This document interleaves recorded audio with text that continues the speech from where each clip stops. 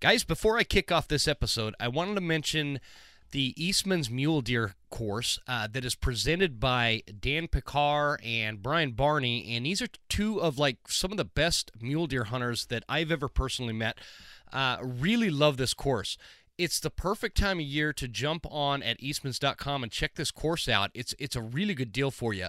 They go through everything from safety to training and preparation, to choosing a hunt, making a hunt plan, gear, scouting, glassing, field judging, rifle hunting, bow hunting, hunt strategy, all sorts of stuff, all evolving around mule deer hunting. And this is the time of year because we're just kind of inching our way into October and coming at a lot of these elk hunts for us September hunters.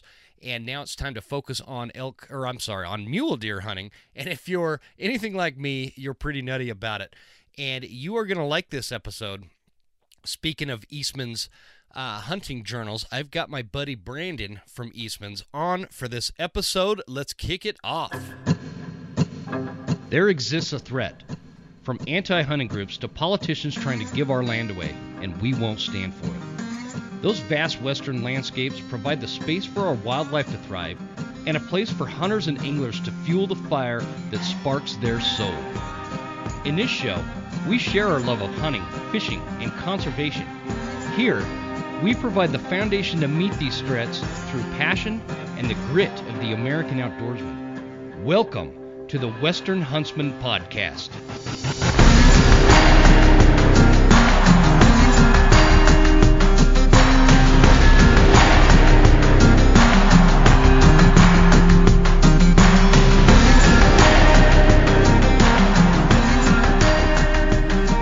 Ladies and gentlemen, welcome to this episode of the Western Huntsman Podcast. This is Jim Huntsman, your host, coming at you hot and heavy from the Broken Tine studio right here in North Idaho, Clark Fork, Idaho, that is.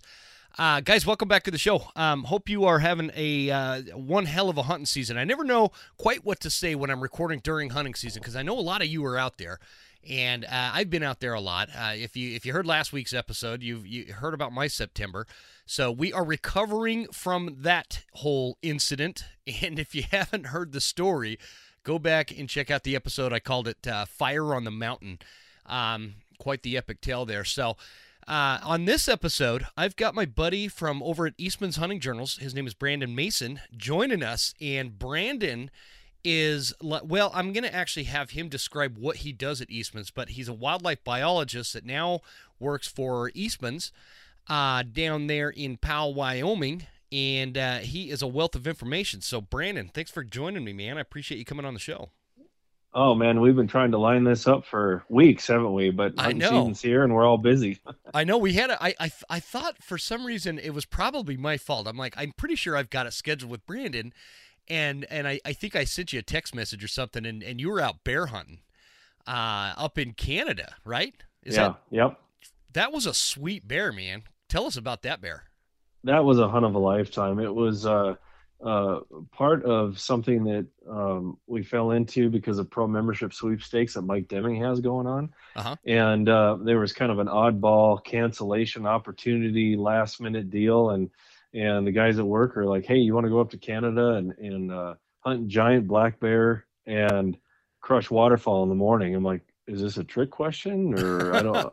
Of course I want to go do that. Twist my arm. Yeah, exactly. And, up until this past year, or the last couple of years, I suppose, I really hadn't had much inkling to bear hunt, I guess. I didn't really, I guess, hit my radar. I don't know why. Probably because in the springtime, I'm usually chasing turkeys around, and in the fall I'm doing, so many other things, and it just never really hit my radar. And I don't know what it was, but something came over me that I just wanted to get into bear hunting, and I got to come out into your neck of the woods actually and hunt with the cryptic guys this past spring, and shot my first black bear, shot with a bow, and then this opportunity came up in Canada. I'm like, yeah, I can't get enough of it. Ever since I arrowed my first black bear this spring, I am hopelessly addicted to black bear hunting, especially with a bow.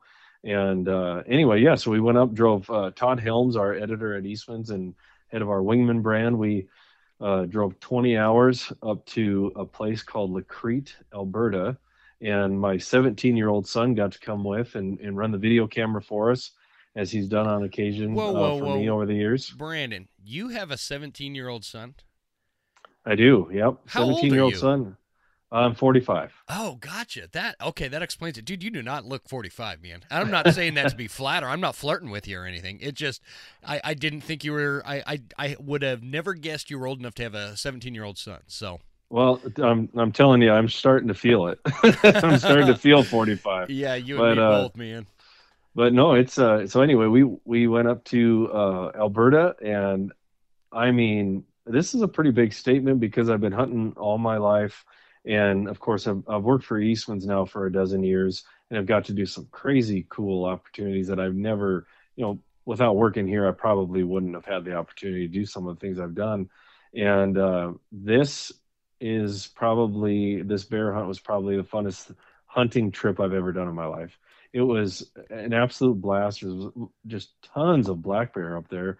Oh, I couldn't believe it. I mean, the bear that I ended up arrowing was on, I can't remember, the second or third day, and we'd already looked over tons of bears every day. There's just multiple stalking opportunities, and it was feeding along a field edge. I was down on my knees because I was trying to cut it off to the edge of this field, and I got ahead of it barely and dropped to my knees, drew my bow back. It stepped out of the oat field, and I thought I was going to get a broadside shot. It turns and it starts walking right at me, and when it was about 18 yards coming towards me, it angled just a little bit to where I had a quartering toward shot, and I shot and crushed its front shoulder and hit its first lung. And we gave it some time, obviously, but it was pretty exciting after that because it was very vocal also. And it's funny because on the way up there, my son said, he's just at that age where he wants a lot more adventure and he doesn't like the day-to-day, humdrum stuff of life. And he's like, I just feel like I need some adventure, Dad. And then this happened, and I'm like, well, how's that for you? Yeah. How about a little trip to Canada to shoot black bears? Well, and the thing with these black bear up in northern Alberta, there's some of the largest black bear in North America. And so you're basically you're hunting a bear that's the size of a small grizzly, and maybe not even a small grizzly, kind of an average size grizzly. And I mean, I've sent you the picture, and compared to my little cinnamon phase black bear that I shot in Idaho this spring, that thing looks like a little puppy compared to this thing that I shot up in Canada. It's a freaking Volkswagen, man. I couldn't believe it when you sent me that. And so I didn't know you were in Canada. And I was like, what the hell, man? Is that a Wyoming black bear? And so that was like my first kind of reaction. And it's interesting because you said something I want to go back to, so I'm trying not to forget while I'm talking about this huge bear you got. But yeah, the two bears that I shot this year, if you added them together, wouldn't be as big as that bear. I'm serious. And to your point about comparing it to a grizzly, we have grizzlies here in North Idaho, and I see trail cam pics and other pics all over the place here in North Idaho. That bear is like bigger than most of the grizzly bears I'm seeing up here. So it was gigantic. Yeah, it was one of those things that again, that area is known for giant black bear, but even the guides, because up there you have to hunt with an outfitter, and the guides that we were with, which were some of the best people I've ever met in my life, by the way, but they do this every day, right? They know their apex predators big time, and they saw that once we got up on it and went, oh my gosh, that thing is huge. And here's the craziest part. Obviously, you're trying to shoot a giant boar, right? Mm-hmm. And up there they don't have quotas on X amount of sows, and they shut the season down or nothing, so they're just overrun with black bear. And that bear that I shot, believe it or not, is a sow. No kidding. And I obviously, shooting it, I thought it was a boar because it's so big. Yeah, I would have never guessed a sow. Even the guides, like once we rolled it over, they started laughing like, you got to be kidding me. That's crazy, man. They were blown away by the size. Yeah, they were blown away by the size. And then on top of that it was a female, just unheard of. Huh. So, wow, man. Yeah. That's incredible. What did you get the skull measured? I haven't yet. No, it's been such a whirlwind during hunting season. I haven't even. Yeah. It's I should have done it right away when we were up there. I just didn't. It was late. The days are really long up there, and so honestly, the furthest thing from my mind was putting a tape on it because Todd Helms shot a really nice bear also up there with his bow. And by the time we got his taken care of that first night, or first or second night, um, I think we went to bed at like 3 in the morning. And because the days are long, Oh, especially you're yeah. really far up north, and then you get up, at 3 to 3:30 in the morning to go shoot geese and a little bit of ducks, but mostly geese. And then you crash back at the cabin for a few hours, and then go out at 4 o'clock again and hunt till dark, which is 9:30. Drive back to the cabin about an hour. Then you eat supper at 10:30, and then you just do it all over again the next day, and you get up at 3 again. And so it's a marathon of a week, but Mm. it's such a good time. Yeah, It's so fun. sounds miserable. Sounds absolutely miserable. Yeah. I want to talk about real quick, going back to something you said there, that you have never been way into bear hunting, and it's kind of a new, I don't know if you called it a passion, a new passion, or whatever. hmm I'm hmm curious about that because I'm the same. I have the same story with bears. I've not ever in my adult, or in my life, had some a big draw towards hunting bear. It's just never been my. And interestingly, before I was into hunting bear, I'd see them all the time when I was like elk hunting or whatever. See these bears all the time. So since I started elk or bear hunting, I don't see them nearly as often, obviously. But it's one of those things that and I'm talking to other people out there that might be listening to this, and they're like, man, I just don't really have any interest in going bear hunting. I started bear hunting like seriously 2 years ago, 2 seasons ago. And this year has obviously been my best year for bears. I've got two of them. And it has inched its way up to like my top 3 hunts at this point. hmm I love September archery elk hunting. I love high mountain ruddy mule deer hunting. And I now I added this black bear thing where I love black bear hunting. I love spring hunting and I love fall hunting. I just don't know what it is, but there's something about hunting these apex predators and going after these bears that are so elusive. It's just it's like a huge passion for me now, and the meat's really good, by the way. Yeah. What changed for you? Like, where did that come from? Because I don't even know where it came from for me. I just decided to do it one time, and all of a sudden I was hooked. What about you? The only thing that I can think of, honestly, was, obviously, Scott Reekers, works at Eastmans, and Scott and I are both very passionate mule deer hunters. Mm-hmm. I mean, we love hunting about anything, but we're both diehard mule deer hunters, and we were up in the high country in Wyoming back in, I think it was 2020. Yeah, it was 2020, and we had on this one ridge that we had seen a lot of nice big bucks from. There's this bear that would show up. I mean, he was 1,000, 1,500 yards away, but he was always terrorizing the deer on this hillside, Oh, and deer would really? take off running. Oh yeah, he was just like the bully of the mountain, Like and chasing them and off, kind of thing? yeah, or even if sometimes it was kind of hard to figure out what he was doing, but he'd Huh. spook all the deer and they'd take off, and then he had to wait hours for them to come back, and everything. It was kind of frustrating. But then anyway, we relocated camp over to the other side of this ravine, which is a major event up in the country we're hunting, and because we finally found a buck uh, that Scott really wanted to shoot, and the only way to get a shot off was to move our camp and everything closer. So we do that, and we have llamas in the backcountry on this particular trip, and help haul all that our backpacking stuff and hopefully an animal on the way out. And my son Hunter is actually on this hunt too, videoing. He was so he would have been 15 at the time, and he and Scott were on this ridge, kind of babysitting where this buck might come out, and right behind where we were sitting on this ridge, it looked like um, what's that movie with all the lions over in Africa with Val Kilmer? The Ghost in the Um, Darkness. Ghost in the Darkness. Yes, It looked sir. like right behind this ridge that we were sitting on. It looked and smelled like just this. It, I don't know, like a lair almost. I mean, there was Ah, yeah. animal parts everywhere. Yep. Everything was torn up. There was beds everywhere. There was feces everywhere. It stunk like bear. and we didn't realize it at first. We're like, holy crap, this is like we're right in where this bear lives. And anyway, one day we needed to filter a bunch more water, and you can imagine with three guys and being in there for days, there's a lot of water that we have to deal with. So I told Mm-hmm. Scott and Hunter, I said, why don't you guys just go ahead and keep watching for the deer? I'll go filter today. It was during the heat of the day, middle of the day, nothing was going on anyway. So I leave my rifle with them on the Uh-huh. ridge. I didn't want to carry with me, and I didn't I wasn't packing a pistol on this hunt.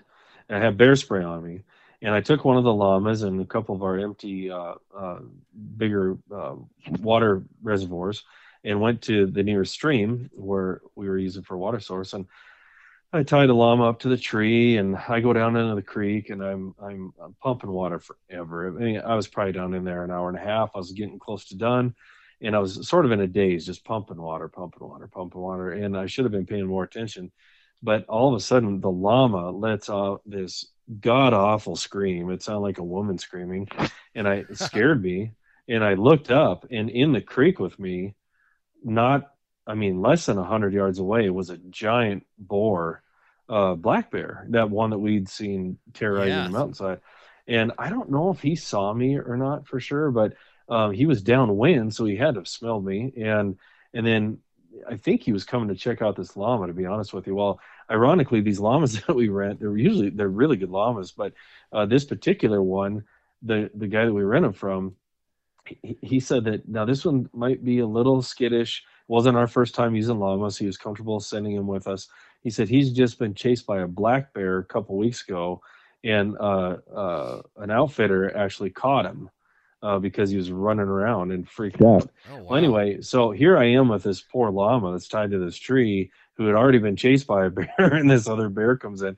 Well, so I drop everything, didn't even think, left my walkie-talkie and everything down in the creek, and luckily I still have my bear spray on me.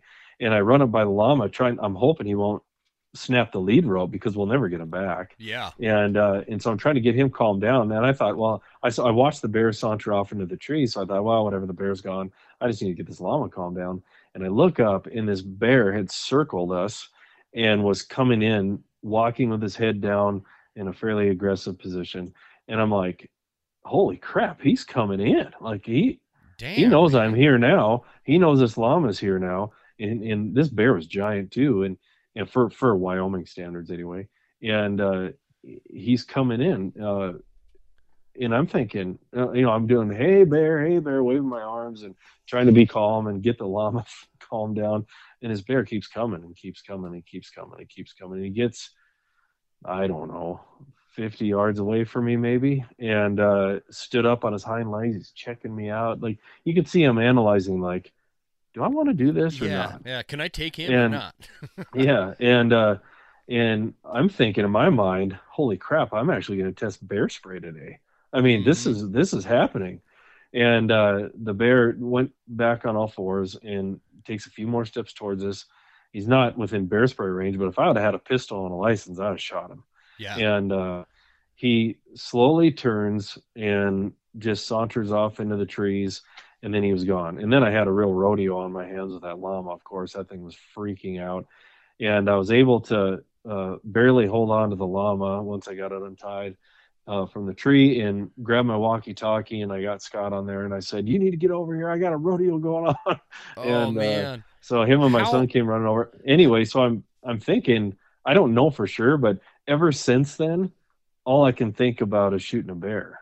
And Yeah. then because of our partnership with Cryptic that we just launched April 1st of 22 here this year, they want to do a hunt together, and spring bear hunting was right there, and we were able to get some over the counter licenses, and they have a friend who's got a beautiful ranch that he let us hunt on, and went over there and shot one with my bow. And I'm like, ever since that first arrow hit that that first Hit that bear, I bear. was Yeah. like, I'm crazy addicted. Like I can't even put it in words. I didn't think anything in my Mm-hmm. life would even come close to ever rivaling mule deer hunting for me. And I'm telling you, black bear hunting is there. I absolutely love it. Nice.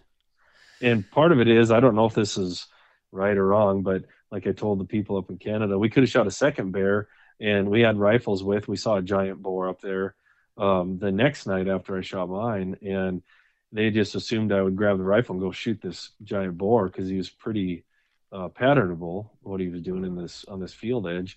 And I'm like, I said, no, sir. I am addicted to the roar. I Yeah. love being close, and that roar. Some of them are not very vocal. Some are really vocal. The one up in Canada was extremely vocal, and the one in Idaho this spring just let out a little, roar when you first shoot it, and even just that little bit of a noise, I can't get enough. I mean, I know. it's crazy, especially when you're that close to them, It's such a and foreign thing. Like we never hear that from a bear. You know what I mean? And so it's like it's such a foreign thing that I know exactly what you're. The thrill of hearing it like that is just something else. it is, and it's part of it is I never thought I'd ever think this. Like you hear stories of Fred Bear and people like that that are just addicted to the bear hunting, partially because of the danger of it all. Mm-hmm. And I thought that's crazy, man. I don't want to hunt anything that can hunt me. And man, I mean, in fact, that big boar that I was talking about in Canada that we went tried to get that next night. My son and I were 25 yards from him, and I was at full draw, and I didn't loose an arrow because there was just enough of the edge of this oat field that were in the way of his vitals, and it probably would have been an okay shot, but I just didn't feel comfortable taking the shot, and so I let my draw down, and that bear didn't even he never knew we were there, and I could never get Wow. another shot, and but just being that close, and that was another giant bear, and my son even said afterwards, he's running the camera like we just squatted down, and then they're feeding in these fields and they'll pop up like you can't see them. All of a sudden, boom, they pop up like the whack-a-mole game, and there's bear heads popping up out Mm-hmm. of these Yeah. fields. And this giant bear was 25 yards away, and we're hunkered down, and he couldn't see us, but he's looking in our direction. It looked like he was standing up, looking directly at us, like he wasn't happy about us being there. And my son said, "Man, Dad," he's like, when that thing stood up and looked at in our direction, I was like, "We just made an epic mistake squatting down like this." Oh, But that's awesome. Excuse me. yeah, What's what's your Instagram handle, Brandon? actually, I don't have one. I'm Oh, kind of that's right. Okay. I'm one of the weird ones that doesn't do much on social media. I So, think and you've it's told not me because I'm that. against it. Yeah, I'm not against it or anything. I just don't have time for it, to be Okay. honest with you. Okay. No, that makes sense So, because I was just trying to pull it up to see if I could see that bear again. But you know what we didn't do because I have it in my mind that you've been on the show before, but you haven't.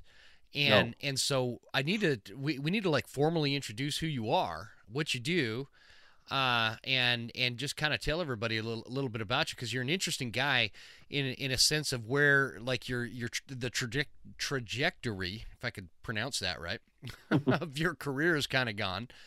And I was we met the last I don't know a few months ago when I was down in Wyoming.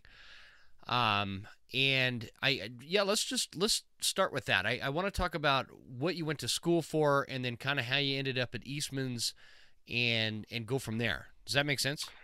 Yeah, absolutely. It's definitely been an interesting journey, one that I couldn't have planned on, but yet one I hoped for, if that makes sense. Mm-hmm. Um, Growing up, we were big into the outdoors, and then especially when I got into my early teen years, when I can actually have a deer tag and go out with my friends, even apart from my dad, to go pheasant hunting or whatever. I was born and raised in North Dakota, and lived there until I was 33, until we moved here to Wyoming. But um, I, I got the archery bug when I was 16, and was just over the top passionate about archery instantly. I mean, I really enjoy rifle hunting as well, and Mm-hmm. that's what I started doing, and I don't plan to ever quit that. But um, there's just something about being that close to an animal that doesn't know that you're there, and just the purity of archery and everything. I am so passionate about it, and so I got bit by the archery bug pretty heavily when I was younger, and then my dad. So I grew up in North Dakota, but I was born in the western third of the state and lived in that a lot of my childhood, in that Badlands corridor that a lot of people are familiar with, where Theodore Roosevelt had a couple ranches, and it's a Mm-hmm. pretty historic place, and it's gorgeous country. It's still where my heart is, even though I love where I live now, and I wouldn't necessarily want to move back, but The Badlands are just my favorite place on earth. And but at that time, it was probably 1992 or three when I got the archery bug, and there was no that I knew of at the time. There was no publication or there's no videos. At that time you'd go to the your local VHS store and rent hunting videos, Yep. and now that wouldn't be politically correct, of course, to do that, but you could do it at that time. And we were always looking for mule deer stuff, and there was nothing around that was just mule deer. It was mostly whitetail, which I like hunting whitetail too, but we're such mule deer fanatics. And there's the occasional elk hunting video back then. Mm-hmm. No information on moose and bighorn sheep, pretty much. It's just difficult to find that stuff. And I was in a video store after school one day, and I saw some of the Eastmans old winter range mule deer videos, and I just looked in disbelief at the covers of these VHS tapes, and it was 100% mule deer out on the winter range. I'm like, you gotta be kidding me! And at the time, I hadn't heard. This was when I just heard of the Eastmans, because you think about it, Eastman's Hunting Journal was starting in 1987, and so by the time the early 90s came around, it was still a pretty young publication. Yeah. It Yeah. hadn't been around that long, and wasn't as widely distributed yet as what I probably wouldn't have even seen it. So anyway, I run across this video, or these couple videos, and I take them home and watch them after school, and I am just completely blown away that there's a mule deer only video and there's somebody doing this. So I call my dad at work, and I'm like, "You're never gonna believe this!" And I was so excited. He's like, "You're kidding me!" So we watch them together, and then we found out that they have more videos, and we get more videos, and subscribe to the magazine. And I remember saying to my dad, I watched Guy Eastman, who's now I think he's 50 or 51. He was in college at the time on these videos with his grandfather Gordon, and calling at deer, and just doing all sorts of cool stuff. And I remember saying to my dad, "Man, I wonder if they ever hire people." And Dad said, "That's just a family little company." He's like, "You need to find a real career. You can't. There's no." He's like, "There's no future in that." What does He's he like, say "This." now? Yeah, well, we both laugh at that story, of course, but at the time he was probably right, because it was just they didn't have a bunch of Yeah. employees or anything, and It was. and Oh, go ahead. go Go ahead. ahead. And so anyway, I knew I wanted to do something wildlife related, and there's a guy that we knew in our town who worked for the North Dakota Game and Fish Department, and he gave me some pointers on how to get into, what degree to get and all this. And he said, he said, "I'm not gonna lie to you. It's tough out there. There's a lot of people that want wildlife jobs. There's not a lot of jobs, which is still the case today." And Yeah. he said, for "What sure. what you should do," he said, "go and get a business degree or an accounting degree, and you can maybe work for a wildlife agency or a wildlife company, and then on occasion you still get to get out in the field." I'm like, "Well, I guess that's a pretty good compromise." So I got a 2-year degree in business. Business. Wow, I'm drawing a blank on. Business management. Like, no, my 2-year degree was in accounting and finance. I guess they didn't call it that, but that's what I was focusing on. And then I transferred to university to continue my accounting and finance double major that I was working towards. And a semester into the university, I'm just like, I'm in a class like cost accounting and all this other stuff. I'm like, "Oh, shoot me now. I can't do this anymore." Yeah, no And my way. dad, in full disclosure, my dad's an accountant. And he told me, he said, "Once you get to that level, you're going to know whether or not you're an accountant or not." Hmm. And I knew I could not do this for the rest of my life. And so I went and switched my major to wildlife and fisheries biology. Even if it was going to be hard to get a job, I thought I just, at least this is something I can really get my teeth into, and focus on and be excited about. And it's true. It was very hard to get into that line of work. You got to do a bunch of seasonal jobs. I worked for the North Dakota Game and Fish Department in a couple places as a seasonal, with the Forest Service. I mean, I was taking any wildlife job I could. I worked at Seasonal. Cabela's in college. Was that like an internship or something, or did they pay you? Yeah, kind of. They call it a seasonal position now. So in college, I was a summer seasonal. So I worked. I would do trail maintenance for the Forest Service, or I sprayed weeds and planted food plots and fixed fence and whatever else for the Game and Fish Department. Oh man, you're just kind of a jack of all trades. You're sort of a utility infielder, and you're actually doing a lot of the fun work that people go to school for. That you think you're going to be out in the field your whole career, but by the time you actually get a decent paying job in that line of work, you're still driving a desk. I mean, Oh you man. don't get out in the field much, and you're stuck. It's just the way it is, and it's and I did that for a while too. I got on full time with Game and Fish and worked as a wildlife technician and a private lands biologist and then after that, I had a job opportunity. I'd been volunteering for the Mule Deer Foundation for many years, and then they had a position open up in that region, and I took it. And so I was a In regional in director. in the Dakotas? Did you say Uh, in I North Dakota? covered North Dakota, South Dakota, Eastern Montana, and Northern Wyoming. And so I had Huh. a heck of a territory. I spent a lot of time driving to my suburban and setting up chapters and working with chapters to do projects with agencies and private landowners and then when I wasn't doing the chapter stuff, I was the only biologist on staff at the time. They have more than this now, but um, so Miles Moretti, the former CEO, the one who hired me, he and I would go to all the international wildlife meetings on behalf of Mule Deer Foundation, Hmm. and so we would go to the Western Association of Fish and Wildlife Agencies, Wildlife Management Institute, man, several others. I was part of the Mule Deer Working Group. I sat on energy councils to help do mitigation projects when it comes to energy development of wildlife, and it was very interesting, and they trusted me a lot for a guy that I was just in my upper 20s at the time, and they really gave me a lot of rope, to I say to Yeah. hang myself from, but Just but enough. anyway, yeah, and then with all the travel with MDF, my wife and I were having kids at the time too, and popping out babies, and it was just I was just gone so much, and it was so hard to be gone that much. And my wife was a nurse working night shifts, and we were shifts passing in the night, and so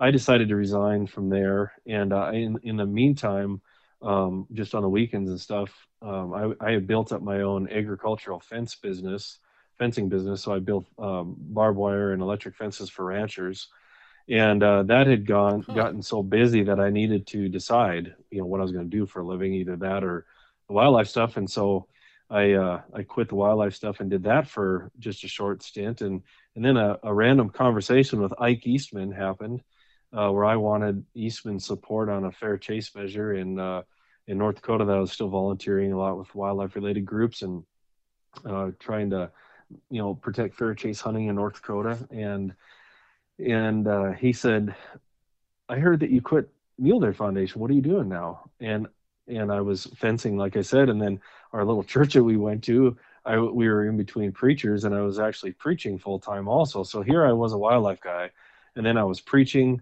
and fencing, and I was sitting in the preacher's office in our little church when I called him, and I told him what I was doing. He said, that's the weirdest thing I've ever heard of in my life. I said, I know it's not exactly where I saw myself 20 years ago, but And so um, this wasn't the first time you like spoke with or met Ike, right? You knew him before that through the Mule Deer yeah, Foundation, just or a couple chance meetings, through chapter related stuff here in Cody, Wyoming, which is of course near where the Eastman's office is, and there's an Eastman's employee who actually had the job that I have now. He had that job at the time, and him and I have become friends. His name's Matt Suk. He's a good, really good guy, still in the industry, and he's just, or his resume is unbelievable. The things that he's done, and hmm. anyway, he had told, he was on the Cody, Wyoming MDF chapter committee at the time, and so he had told Ike in passing that I had resigned, and then he had actually resigned because he wanted to work in the nonprofit wildlife arena at the time, and he went to work for the Wild Sheep Foundation. And then Ike said, "Well, Matt resigned, and man, I'd sure like to talk to you about the job." And I about dropped the phone. So all these years later, being in high school, thinking I want to work for the Eastmans, yeah, I couldn't have planned it the way it happened, but yeah, that's kind of what happened. Interesting, So man. Did you ever tell Ike, like prior to you getting hired at Eastman's, that when you were a kid or a teenager or whatever, that you had a discussion with your dad about how you'd want to work for him, and your dad kind of poo-pooed the idea because back then it's just not a realistic thing to think about back, early '90s. I gotta it's it's always fun for me talking to somebody that's roughly my same age, and talking about the way we were raised and some of the things that happened. I actually rented. I got so excited when. Do you remember the Blockbuster video rental stores? The block. They were Oh yeah. everywhere. They were Oh everywhere. yeah. For you Definitely. youngsters out there, we used to physically have to drive to a storefront and go in and find all these videos that were like either VHS and then they came out with a DVD, rent them, and then return them after watching them. So anyway, um, Right. I did that and rented, and I was super excited. Found an Eastman show, and you know how the old VHS tapes that you could put the tape over the top of them to record over the top? Yeah. Do you remember that? Somebody did that to the Eastmans one, and obviously the video rental store didn't know this, but somebody did that, and it started playing like the Eastmans little intro they had back in the day, and then it switched, and all of a sudden I was watching the intro to Ghostbusters, and somebody recorded Ghostbusters over the top of the Eastman stuff, and I was pissed. And, I'm like 14. I was like 14 or something. But anyway, that was That's hilarious. So let's get back to what you were talking about there. So you had a conversation with Ike, and Yep. he's like, I want to talk to you about a position. Where to go from there? Well, and then the ironic thing too with all this is that backing up to when I was originally going to go into accounting and finance and hopefully get a job working on the business side of a wildlife related company, I was thinking more of an agency or something like that, like Yeah. a state or federal agency. And I started off strictly handling our magazine advertising for both Eastman's Hunting Journal, Eastman's Bow Hunting Journal, and building relationships and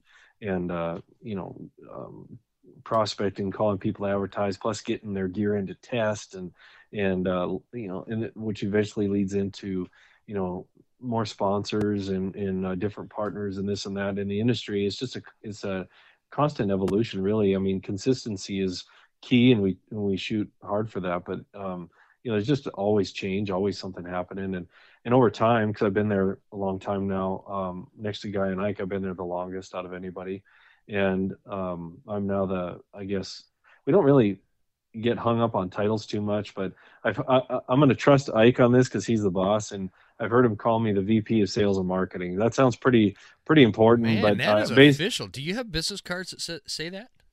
I don't think they say that. I think you in fact, should. when we do business cards, we intentionally leave things just with our contact information because we don't get too hung up on titles because we all wear a lot of different hats. I mean, one day most of my day is on the phone, on email, texting, whatever, social media at work, even though I don't do it personally. And just reaching out to people and building relationships and making the relationships we have with our partners stronger. And I love it. I just absolutely love that part. But then there'll be say that's on a Monday. Then on Tuesday, I might be writing 3 articles for the magazine. And then on Wednesday, I might be going out shooting a video tip. And I mean, and then hunting season, of course, all of our hunts are filmed. Yeah. And it's just, there's never a dull moment. And then, of course, because of, we're a small company still, and there's 14 of us there, and there's just a lot of meetings and a lot. Eastman's moves at lightning speed, and we have to because the media world is just ever changing. And I mean, when I started 12 years ago, I never thought in a million years that we would have as many, a podcast, let alone as many podcasts as we have now. So podcasts and webisode series and social media and e-newsletters. I mean, the list goes on and on. And so there's never really much time to catch our breath, which I like because I don't do well with boredom or with monotony. And so I needed to stay fresh and just keep going. What are all the podcasts? You've got Brian Barney's show. You've got The Wingman. Yep. With Todd. Yeah, we got obviously we're partnering with you on the Western Huntsman. We've got Eastman's Elevated, which is what Brian Barney does.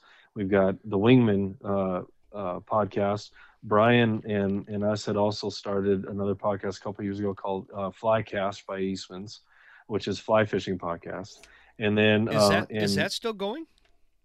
It's still going. It's not, the fly fishing world is it's not as big as what you think as a consumer. No, and it's definitely there's not like it's never going to be a giant thing like like Eastman's Elevated is, or anything Yeah. like that. But and then we also have the Eastman's Predator Pros, which is a predator hunting Oh yeah, that Predator podcast. Pros one. I forgot about that And one. then I can't say too much right now, but we're working on a couple others too. So Well, um, you kind of spilled the beans that I haven't actually spilled on my show yet.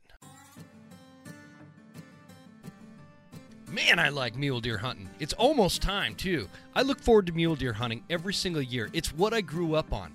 That is not to say that I'm great at it, but now there's some really good resources available, and my favorite one is over at Eastman's Hunting Journals, where they have the mule deer course. This course has all sorts of digital information for you to go through as an e-course. It's got the basic safety, training and preparation, choosing a hunt, making a hunt plan, gear, scouting, glassing, field judging, rifle hunting, bow hunting, hunt strategy, harvest, the experience. All of it is right there in one spot for you to access and learn from some of the best like Dan Picard and Brian Barney. So up your mule deer hunting game by going to taghub.eastmans.com/courses/online mule deer course. You know what? Just look up Eastman's Hunting Journals and you'll find it. It's super easy. Let them know I sent you. You won't regret it.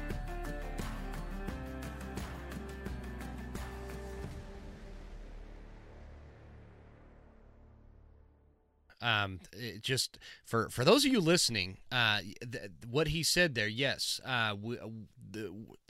we, meaning I, here at the Western Huntsman and my golden retriever, we have decided to partner with Eastman's Hunting Journals, and we're gonna do more of like a formal announcement down the road or whatever, but. I do just want to touch on that real quick. That I didn't want to just kind of blow over that because you'd mentioned it. I haven't made a big stink about it yet, but I do want the audience to know that I am like beside myself excited because, like you, Brandon, I grew up on Eastman's Hunting Journals. I was a subscriber to it was probably the first magazine that I personally ever subscribed to as a kid. And I paid it by I paid for the subscription myself by mowing lawns, and it's something that we've been working on a long time, and got to come down and meet with you guys this last summer, and things have worked in a way that looks this partnership's a go, man. So it's been good. Yeah, it's exciting, and there's a really big bright future we've all talked about with just really blowing up the Western Huntsman and just even taking it to the next level. We're excited. We're super excited to be working with you, and I know you and Scott talk more often than anybody probably in Yeah, our office. I But really like Scott, man. He's such a cool dude. Yeah, and everybody at Eastman's is. It's just an interesting thing, Brandon. Like I don't know. It's again. I've known who grew up out west and doesn't know Eastman's Hunting Journals. You know what I mean? Oh man, I know, and Like it's really dumbfounding too to because of, like you said, you and I have been around long enough to know what it was like before them. yeah, Not before the Eastman family necessarily, but before maybe Eastman's Hunting Journal started, sure. because Gordon Eastman started filming in the 50s, which is before my time, Mm-hmm. and so they've been doing it a very long time. But the media landscape has just grown so much, and it's exciting. It's cool to be a part of, and a lot of what's out there now is because of what the Eastman family started decades ago. I mean, there was no the such thing as pioneers. this. Yeah. Yeah, I mean, Mike Eastman wanted to write for some of the bigger national magazines, and he didn't have a journalism degree. He wasn't a Jack O'Connor and some of these other guys that but yet people were starving for this Western information that he had in his head, and he wanted to share with people. And he would go to sports shows, and people are just like, well, I'm coming out west, and I've got, I'm hunting elk. And he said it was very clear that they were hungry for the information, and they were intimidated because they don't live out here. And even the ones that did live out here, they wanted more tactics on how to be successful and gear Mm-hmm. reviews and all that stuff that we do. And it's just funny to hear them talk about how that started. He came home from one of the shows, and he told his wife, I'm going to start a magazine. And she's like, what? I know. And it's just a cool story. Did you In did in you did you say that right, or did you Yeah. or you misspoke? You said I am going to take the trash out wrong. Yeah, yeah, exactly. And so that, all these years later, it's evolved into what it is now. And like you said, there's a whole now more than one generation. There's two or three generations of hunters that don't even really know what it's like without Eastman's being a presence there. Yeah. And there's times where we get busy in our day to day, and like any job, and you get caught up on deadlines and moving at the speed of light and your next travel and whatever else, and sometimes you forget just how important that is and how much it means to people and how much it meant to me before I worked there and still means to me. I mean, Yeah. I've said it often to a lot of my coworkers that I'm a firm believer that the hunting industry needs an Eastman's Publishing in the fold. It's just one of those, we don't really fit the mold of what everybody wants all the time, but we're just so consistent all the time. That's the Eastman family. That's the way they are. And even though we got a lot of good, creative, uh, hardworking employees that just knock it out of the park every day, the Eastmans are the driving force. I mean, they are such visionaries, and without that, man, it wouldn't be what it is, Yeah. today. No, for sure, man. I couldn't agree with that more. I just was super impressed when I came down there from Ike to you to Scott, to all the team down there, Dan and Todd, and gosh, we had Luke. So again, for those of you that follow me on Instagram, you noticed some of my posts got a lot better than what I know how to do. That's because it's not me. It's Luke. I still post on there, but he does these ones, and I don't know how he does it, man. Well, he'll post something on there, and it'll get like 10 times the amount of interactions than I'll ever get when I post, because I'm just a hillbilly, man. I'll post something and yeah, cool, whatever. Not him. Yeah, It goes yeah, nuts. he's good at it. Yeah, it Yeah, goes he's really, viral. and it just shows that when when you really love doing something. Some people, some of us in the industry, we do you do social media because it's expected, or it's Yeah. just part of the job or whatever. Well, Luke's, he speaks that language. He's in the right age group, and he geeks out on it. I mean, he just loves it. He Yeah. knows how to talk to people. So you basically picked up and moved from North Dakota to Powell, Wyoming for Eastman's. Is that right? Correct. Yep. And so I'm curious as to what that was like, from like a personal standpoint. Wyoming is always, I asked this for a reason. Wyoming has always been a draw to me. I love the people in Wyoming. I grew up going to Wyoming, and it's one of the like iconic Western states. Now, just so Ike, if in case Ike listens to this, Wyoming's not as great as Idaho, but Wyoming would be a very, very close second. And so hopefully he learns something from this. But Yeah. no, totally kidding. But Wyoming has always been a draw for me. I don't know what it is about the just the state, the culture, the people, the history in Wyoming. I love Wyoming. For you, what was that like? Was Wyoming a draw for you prior to you moving there, or was it like just an afterthought of, okay, this is where my job is, and so we're gonna move there? Does that make sense? Yeah, it makes Oh, total I sense. shouldn't. I need to quit asking that. I got bawled out by my buddy Guy over at Western Contours for. He says you got to quit asking if that question makes sense. So, Guy, I apologize. Well, and it does though. Uprooting your life, especially when you have a wife and kids and a career already established, to another state on a, gee, I hope this job works out.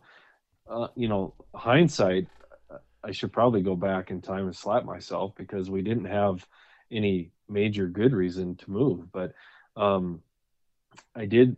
My wife and I were working really hard to try to find a way. She really wanted to be a stay-at-home mom, and unfortunately, she married a poor wildlife biologist, and she's a nurse and was making 2 to 3 times what I was making.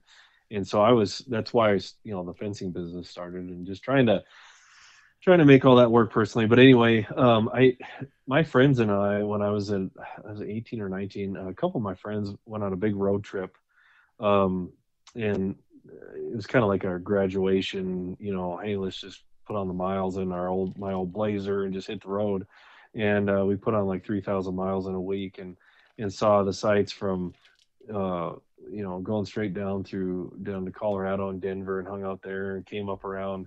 Um, a corner of Utah on the west side of Wyoming, and hit Jackson and all that fun stuff there. Hit Cody, and we came through the Cody Powell area, the Bighorn Basin where we live, and all of us were diehard born and raised North Dakota boys. We're never leaving the state. Love it here. Love how rural it is, and the hunting and fishing and everything. And then that we're never going to leave. And then when we came through this area, we all three looked at each other and went, "Man, I don't really want to move, but if I ever had to move, I could live here. This is Why? cool." Why did you have that It feeling? just, it just had a vibe to it or something. I don't know. Part of it is too. I'm from extreme corner Southwest North Dakota. That's where, my parents are from. That's where they went to high school. It's where I was born. I still hunt around that area a lot. Still have a lot of family back there. My grandparents are still alive there, and aunts and uncles and cousins and all sorts of stuff. And in southwestern North Dakota, really reminds me a lot of the Bighorn Basin. Obviously, the Bighorn Basin, we're surrounded by mountain ranges, Yeah. which North Dakota doesn't have. But as far as in the basin itself, the real arid, dry, badlands kind of rough looking country. That's what I love. And it just, I don't know, kind of felt like an extension of that, which I guess geographically it is. And yeah, when I found out, number one, that I could potentially be working for a company like Eastmans, which I'd idolized for so long, and then that it was here, I'm thinking, what are the odds of that's the one spot on this planet that I said I would move to if I ever moved out of North Dakota. And it has been, honestly, I feel like I've been born and raised here. It just feels like Yeah. home. It felt like home the Feels like first home. week we moved here. Yeah. So yeah, that's there's been a few times my wife and I have traveled to Montana, or not Montana, down to Wyoming, in consideration of moving there, for a couple of different reasons. At one point, there was a company for sale down there that in Pinedale, Wyoming, that I was interested in buying, and I'm glad I didn't, because man, they get some crazy winters in Pinedale. Yeah, they But do. this was when I was like absolutely. You mentioned you did the fly fishing podcast, and I asked about it because there was this time in my life where I was absolutely bananas about not fly fishing, and so I'd go. This was when I was we were living down in Utah at the time. I'd drive up to Pinedale to fish, and well, all over Wyoming to fish, because it's like Utah kind of it sucks for fly fishing. There's a few good rivers, but everybody knows those rivers, so it's always crowded. You know what I mean? Hmm. And Hmm. so I would make the drive, and I'd drive up to Wyoming, and we traveled all over Wyoming and considered it, but finally came back here to Idaho, and was like, okay, this is where we belong. But Yeah, and every place isn't for everybody. I mean, it's not, yeah, there's people that I mean, I know a lot of people that would definitely not want to live where we live, because there are not a lot of conveniences from this. I mean, we have, it's not like we don't have, running water and bathrooms or anything like that. you But I don't even mean, have the internet we down there. yeah, but we did. But it's like the side. Pretty much roll up the sidewalks in Powell at 6 o'clock, and Mm-hmm. if your bathroom sink is leaking at 9:30 at night, or say maybe a little earlier, 7:30 at night, and you just need to run into Ace Hardware or Home Depot or whatever to get a part. Well, tough luck. First of all, we don't have Home Depot. Second of all, the hardware stores close at 6. Yep. And so you just you got to wait. And the closest town that has a lot of that stuff is Billings, which is 90 miles away from us. So you're not going to just run there on a whim real quick Yeah. in the evening. And so yeah, we're fairly isolated, which that's part of the reason why I like it here. Is it's not for everybody. And and I'm glad it's not for everybody because I don't want everybody living here. No, I totally. That's how we are in our neck of the woods, man. In our town, it's they like you said, they roll up the streets and shut her down for the night. But I don't want people to know because and we laugh about my wife and I laugh about this and stuff because people will tell us, well, why don't you do what is that? I always forget the name of it. The food delivery thing where people drive you the food, Grubhub, Uber, Oh yeah, something like yep. that. Anyway, you can get when we go to like a big city, you can get an app and they'll actually bring you food and it's pretty quick and it's pretty cool. We don't have that kind of stuff here, and No. and that's okay with me and it's okay with my wife. But I tell you what, a few more trips to like Powell and Cody driving in at midnight like we did last time. And seeing those giant mule deer bucks on the side of the road, just hanging out like the way they were, man, you guys have some big muleys down there. I Yeah, don't they're I don't want to promote that, but you do. well, You do. the deer population in Wyoming overall, quite frankly, is disappointing. But there are still pockets where it's good. And I moved here with the illusion of shooting a big old mule deer every single year with my rifle, and I haven't shot one in 12 years. And it's not because I don't see mule deer. Part of it is I grew up, I'm part of the heyday of mule deer hunting, and I've seen and have harvested and have pursued some truly magnificent animals where I grew up. But even up there, it's not the deer hunting just isn't what it used to be, and it's sad. It makes me sad because I don't know if my kids or grandkids are going to get to experience that same thing that I did. But the good thing is there are conservation measures that people are trying to take, and agencies and nonprofits and all that working together. And I think that some of the the silver lining to that cloud, I guess, is that there seems to be a lot more collaboration than there used to be, which is a good thing. Too many times you'd have, this wildlife agency and that nonprofit and this other agency that they're all trying to do their own little thing.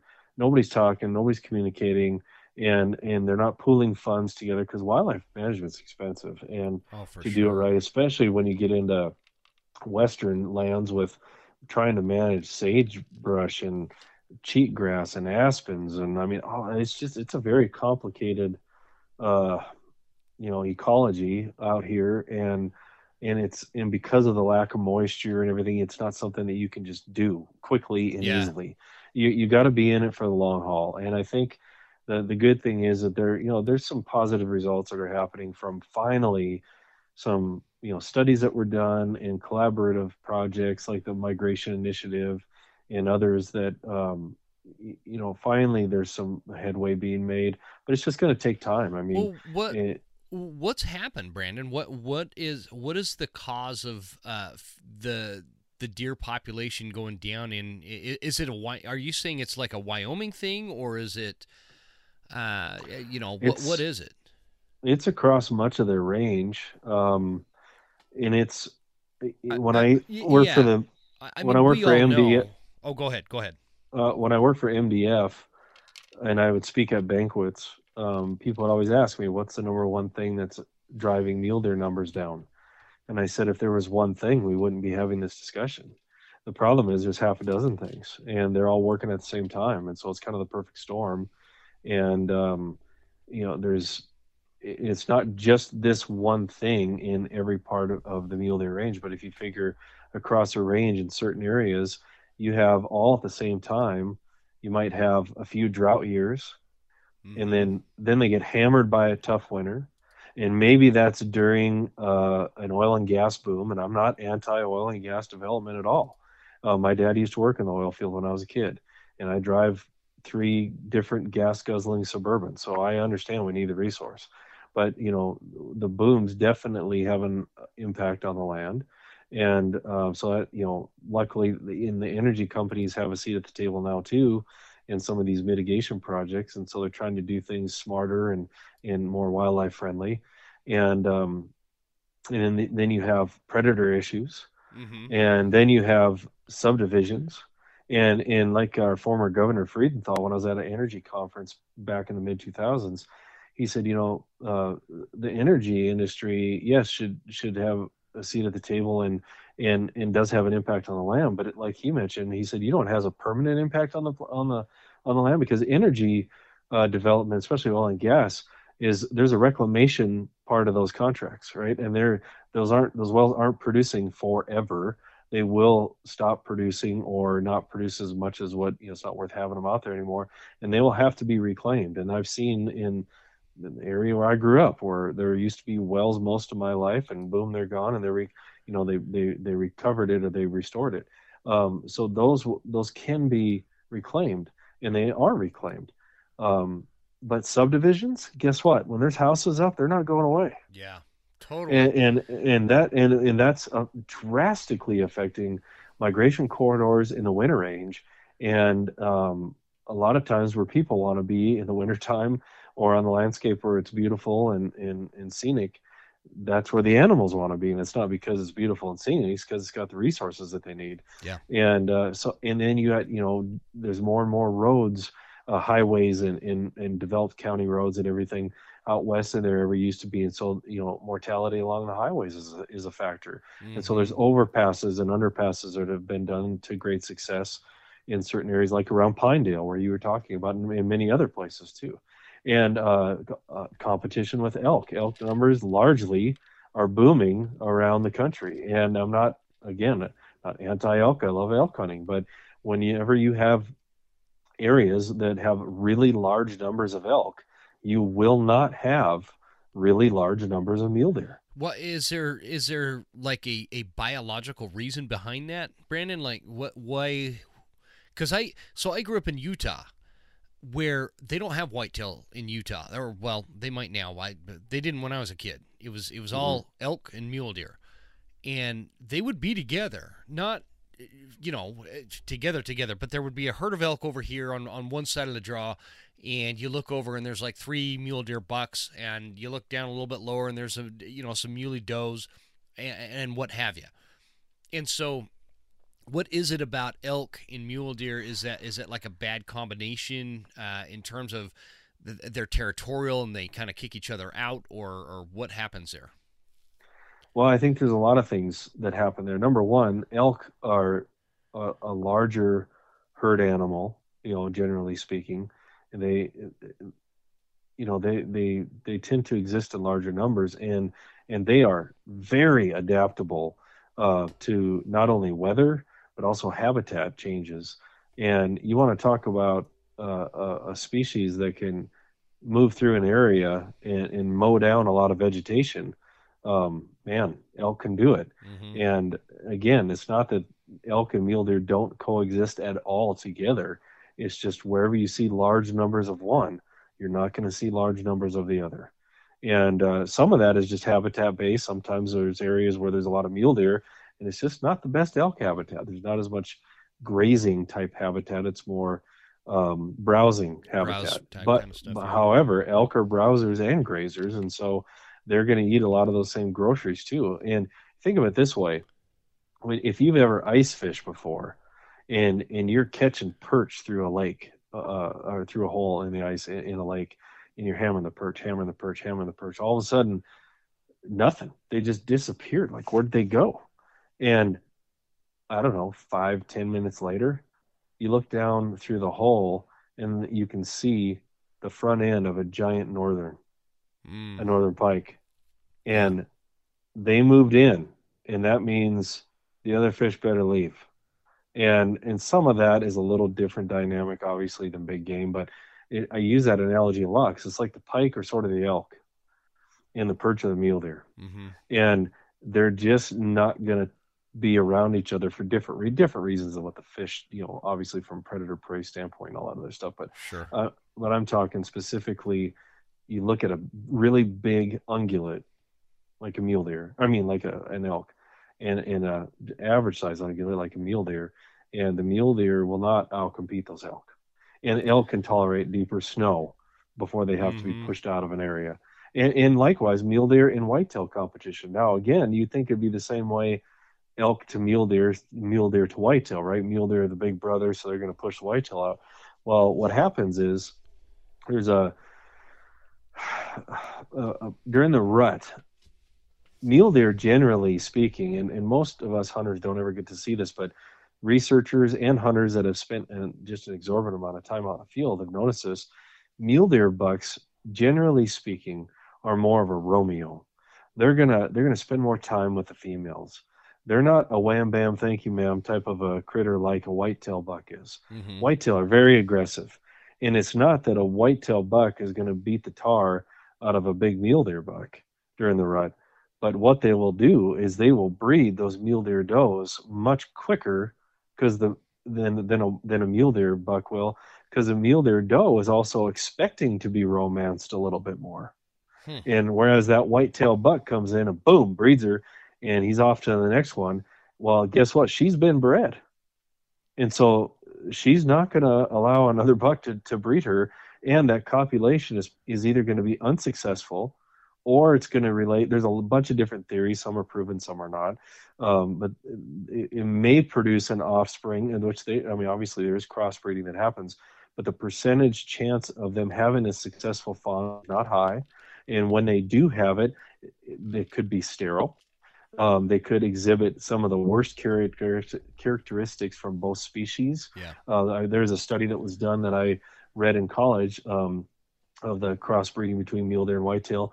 And what will happen is sometimes there will be a fawn crop that will have what they call a dihybrid gait, meaning that you know how mule deer stot and bound off very quickly, and whitetail Mm-hmm. kind of run more like a dog, right? And they get it. You know, they're just motoring across the prairie Yep. or across the hillsides. Well, some of these hybrids will exhibit characteristics of both of those, but not the best ones of both of those. Yeah, that And is so, that's Dr. Valerius Geist study, I believe, up in British Columbia. yeah, Where I read a bunch of Dr. Geist yeah, studies, yeah. and in fact, he's the one that I first heard talking about, you know, a or a mule deer buck being more of a Romeo. In fact, sometimes what they'll do to kind of what we humans would say get the female in the mood, try to almost trick that um, doe's body to go into estrus, is a mule deer buck will make a very nasally, noisy sound that sounds like a fawn. Hmm. And in sometimes that will make the doe receptive to him. Yeah, yeah, that And makes so there's sense. a lot more of kind of a relationship type thing. And it's not that they're uh you know they're still obviously polygamous and everything, but they don't they don't have one breeding. It's not like a breeding pair that mates for life like in some bird species and Yeah, everything. But yeah. yeah, it's very interesting. So the It is dynamic interesting. coming back to why mule deer numbers are decreasing, you can see that it's not just one thing. And so you've got Mm-hmm. competition with other ungulates, you've got predators, you've got human encroachment, whether that's from energy development or subdivisions. You've got weather conditions that maybe aren't favorable in a certain decade, and it just seems to all be working at the same time. And it's just as a mule deer fanatic, it's sad to see. So, like, I guess as a consensus, it's safe to say when you're talking about factors that impact the growth of populations, or maybe the other direction where populations are going down, those factors add up a little bit heavier on mule deer than they do maybe a whitetail or with elk. Because I think that's how I feel about it. And this is why I asked you, because you've actually got the biologist background on this. Is that a fair statement that the factors adding up to a lack of growth in population is heavier on muleys, and there's more factors than a whitetail population or an elk population? Well, yeah, it mostly because it's kind of a yes and no answer, but mostly because mule deer are just for the forces that are working on them right now, they are definitely not very adaptable to those.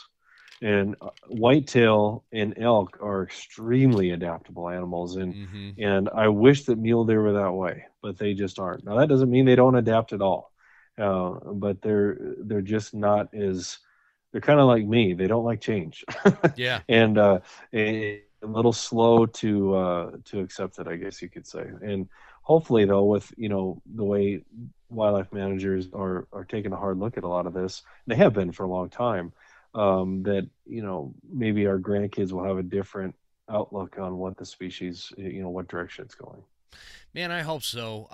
Because between talking to you about it, we mentioned Dr. Geist. I had Dr. Geist on the show before he passed away, Oh wow. and we had a great discussion about everything that we're talking about. We had a big long wolf discussion.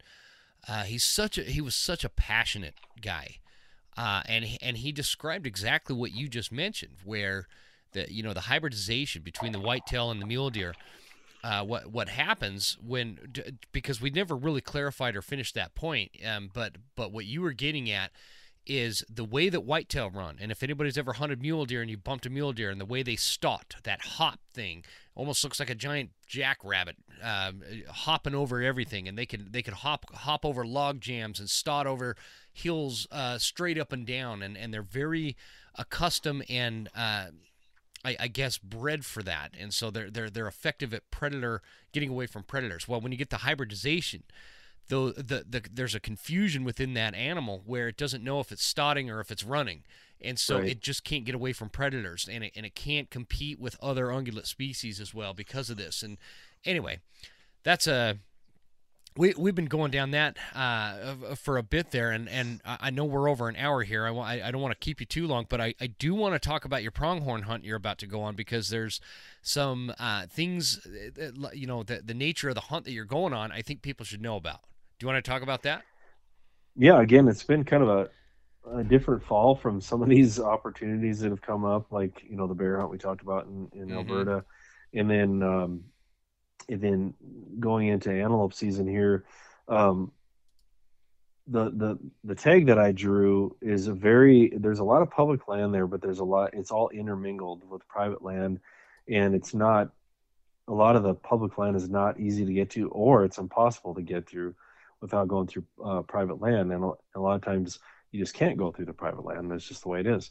And I've drawn this tag 10 years ago, and I beat my head against the wall for weeks, scouting it, hunting it, then rifle hunting it. And I finally kind of understood some of the access. And then in the same area, my son has drawn a couple mule deer permits that allowed us to learn it more. And we've been this hunt is going to be used to tell the story of what passed in Congress this past year, called the Mapland Act.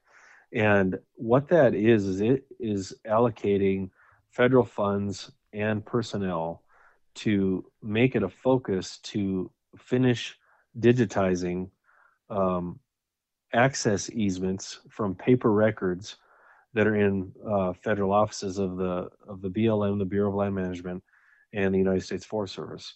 And it's not that these agencies haven't been working on a lot of this over time. It's just it hasn't needed to be a priority, and they're short-staffed. They don't have the budgets that they What necessarily you do the you job. Brandon, you cut out there just a little bit. I don't know if that was my phone, but can you say that one more time? What part did I cut out on? Just right the last 10 seconds there.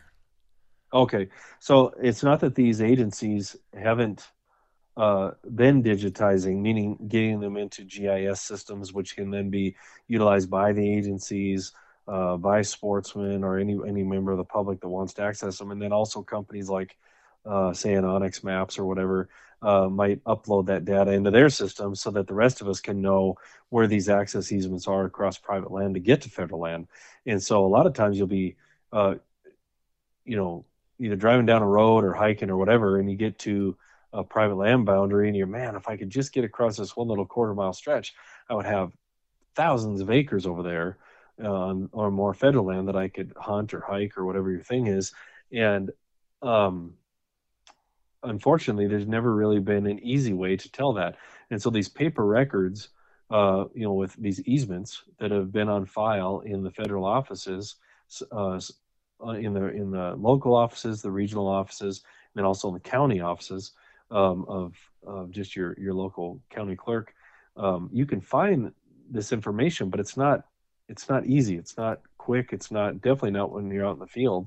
And in fact, a lot of even personnel in the federal agencies may or may not know where some of these easements are. And so what these easements are, it's something that they're still being acquired here and there. It's not like they're taking anybody's land. It's with willing landowners who have agreed to allow access on a two-track or a developed road or whatever it is, but it's private, to get across their land to get to the federal land. And that helps not only us as sportsmen get to some of these other federal lands that we can hunt on, but then also helps the land management agencies get to their parcels of land easier and help, whether it's wildfire management, timber management, grazing management, you name it. They can do their jobs a little bit easier and more effectively too. So the Theodore Roosevelt Conservation Partnership, the TRCP, came to us because we've been producing some documentaries lately, and they said, "Man, we'd really like to work with you guys on a project where we interview all the stakeholders. You know, we're interviewing private ranchers, we're interviewing Forest Service personnel, BLM personnel, people from the TRCP, people from companies like Onyx Maps that obviously has an interest in this, and many others that we're talking to them to get really the behind the scenes look at what it's like in the offices and the challenge that they have the time and resources to digitize all this information from the paper records, and then the opportunities that exist for all of us to access this federal land that's maybe landlocked right now and you can't get to it. And so the antelope license that I drew is in a unit where the access is a nightmare. And Yeah. since I've hunted it before, I thought, well, this could be a perfect way to help tell this story. And then on the flip side, Guy Eastman drew a really good tag in Wyoming where it's almost 100% public land and shows when you really don't have to worry about boundaries other than your unit boundary because it's all public. And what how the hunting differs, you know, between the two different units in the same state. Huh. So very interesting. That is going to be interesting, man. That's super cool. You'll keep me. Will you keep me kind of posted on that? This whole Wyoming has this corner crossing thing, and I'm not totally sure. Somebody explained kind of what the history was with it, in terms of how the railroad sectioned off the land, and then the landowners bought certain sections, and they trade back and forth, and now we got this corner crossing thing. Yeah. And so, not super familiar with it, but it's definitely something I'd want to keep apprised to. We should talk about it down the road, like maybe after your pronghorn hunt. Yeah, that'd be great. And you know, there's been some real enlightening moments for me personally on this whole project because, um, you know, even though I've worked for the Forest Service, it was just for a temporary seasonal type job in the summer as a college kid. And everybody has preconceived notions about everybody else, whether it's people working in an agency or somebody who works at the grocery store or whatever. We all think we know what everybody deals with on a day-to-day basis. You know, the old expression, every job's easy to the man who's never done it. Yeah. And when we have spent time with some of these agency personnel, particularly the Forest Service office in Missoula, was it eye-opening to see how diligent and painstakingly accurate they have maintained these records since the Forest Service inception in I believe it was in the late 1800s. And I'm talking thousands and thousands and thousands of records just in this one regional office, let alone the rest of the regions in the country that have been just diligently maintained. And back in the microfilm days, they were transferred to that. So there's paper records, microfilm records, now GIS records, and they've been working on these for 20 years. And it's not like they haven't been trying to get this out. It's just that I just wasn't prepared for when we were there just last week, how insanely organized they were. And it was really cool to see, and it gave me a whole new appreciation for what some of their staff has been working on for most of their careers.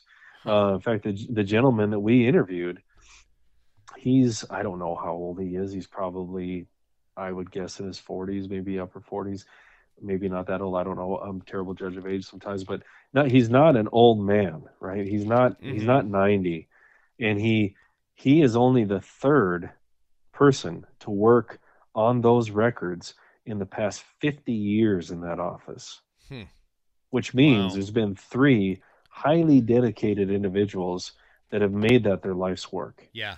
And that's amazing to me. That is amazing.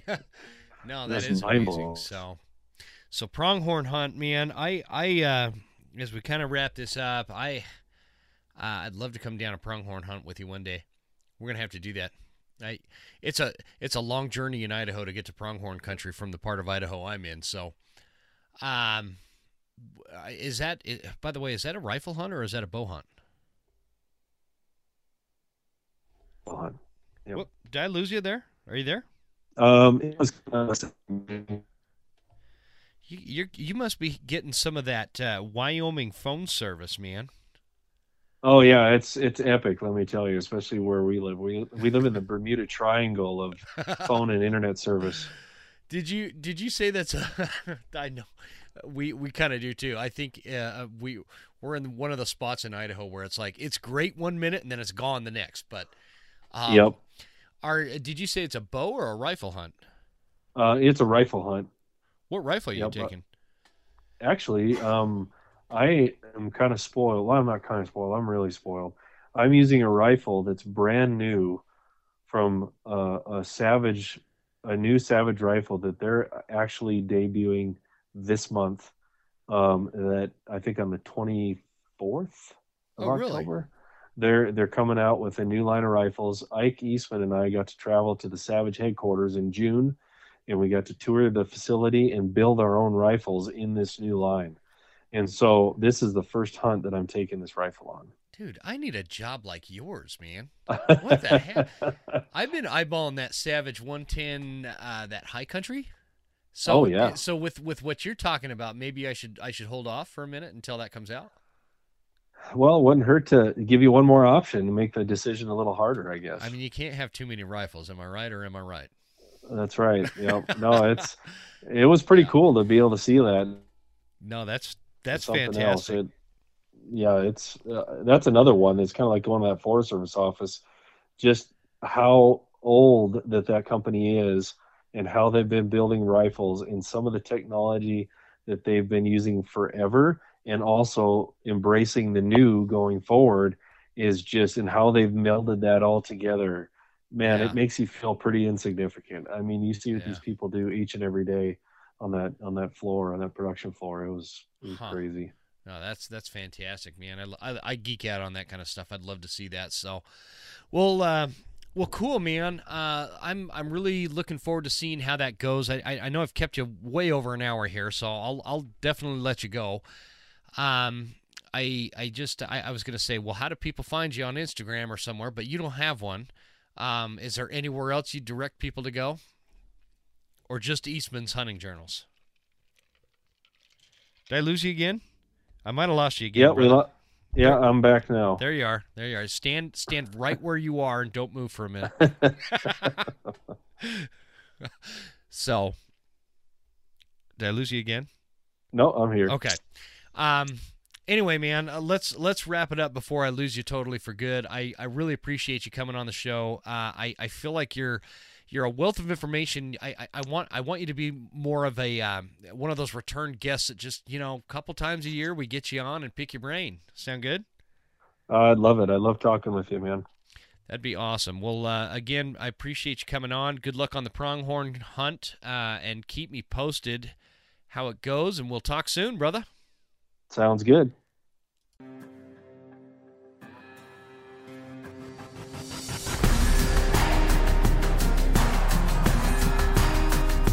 You made it. That's the end of the episode. Thank you so much for tuning in. Please make sure you're following us on Instagram at The Western Huntsman and write us a good review at Apple Podcasts. Thanks, guys. See you next time. Stay Western, and I'll see you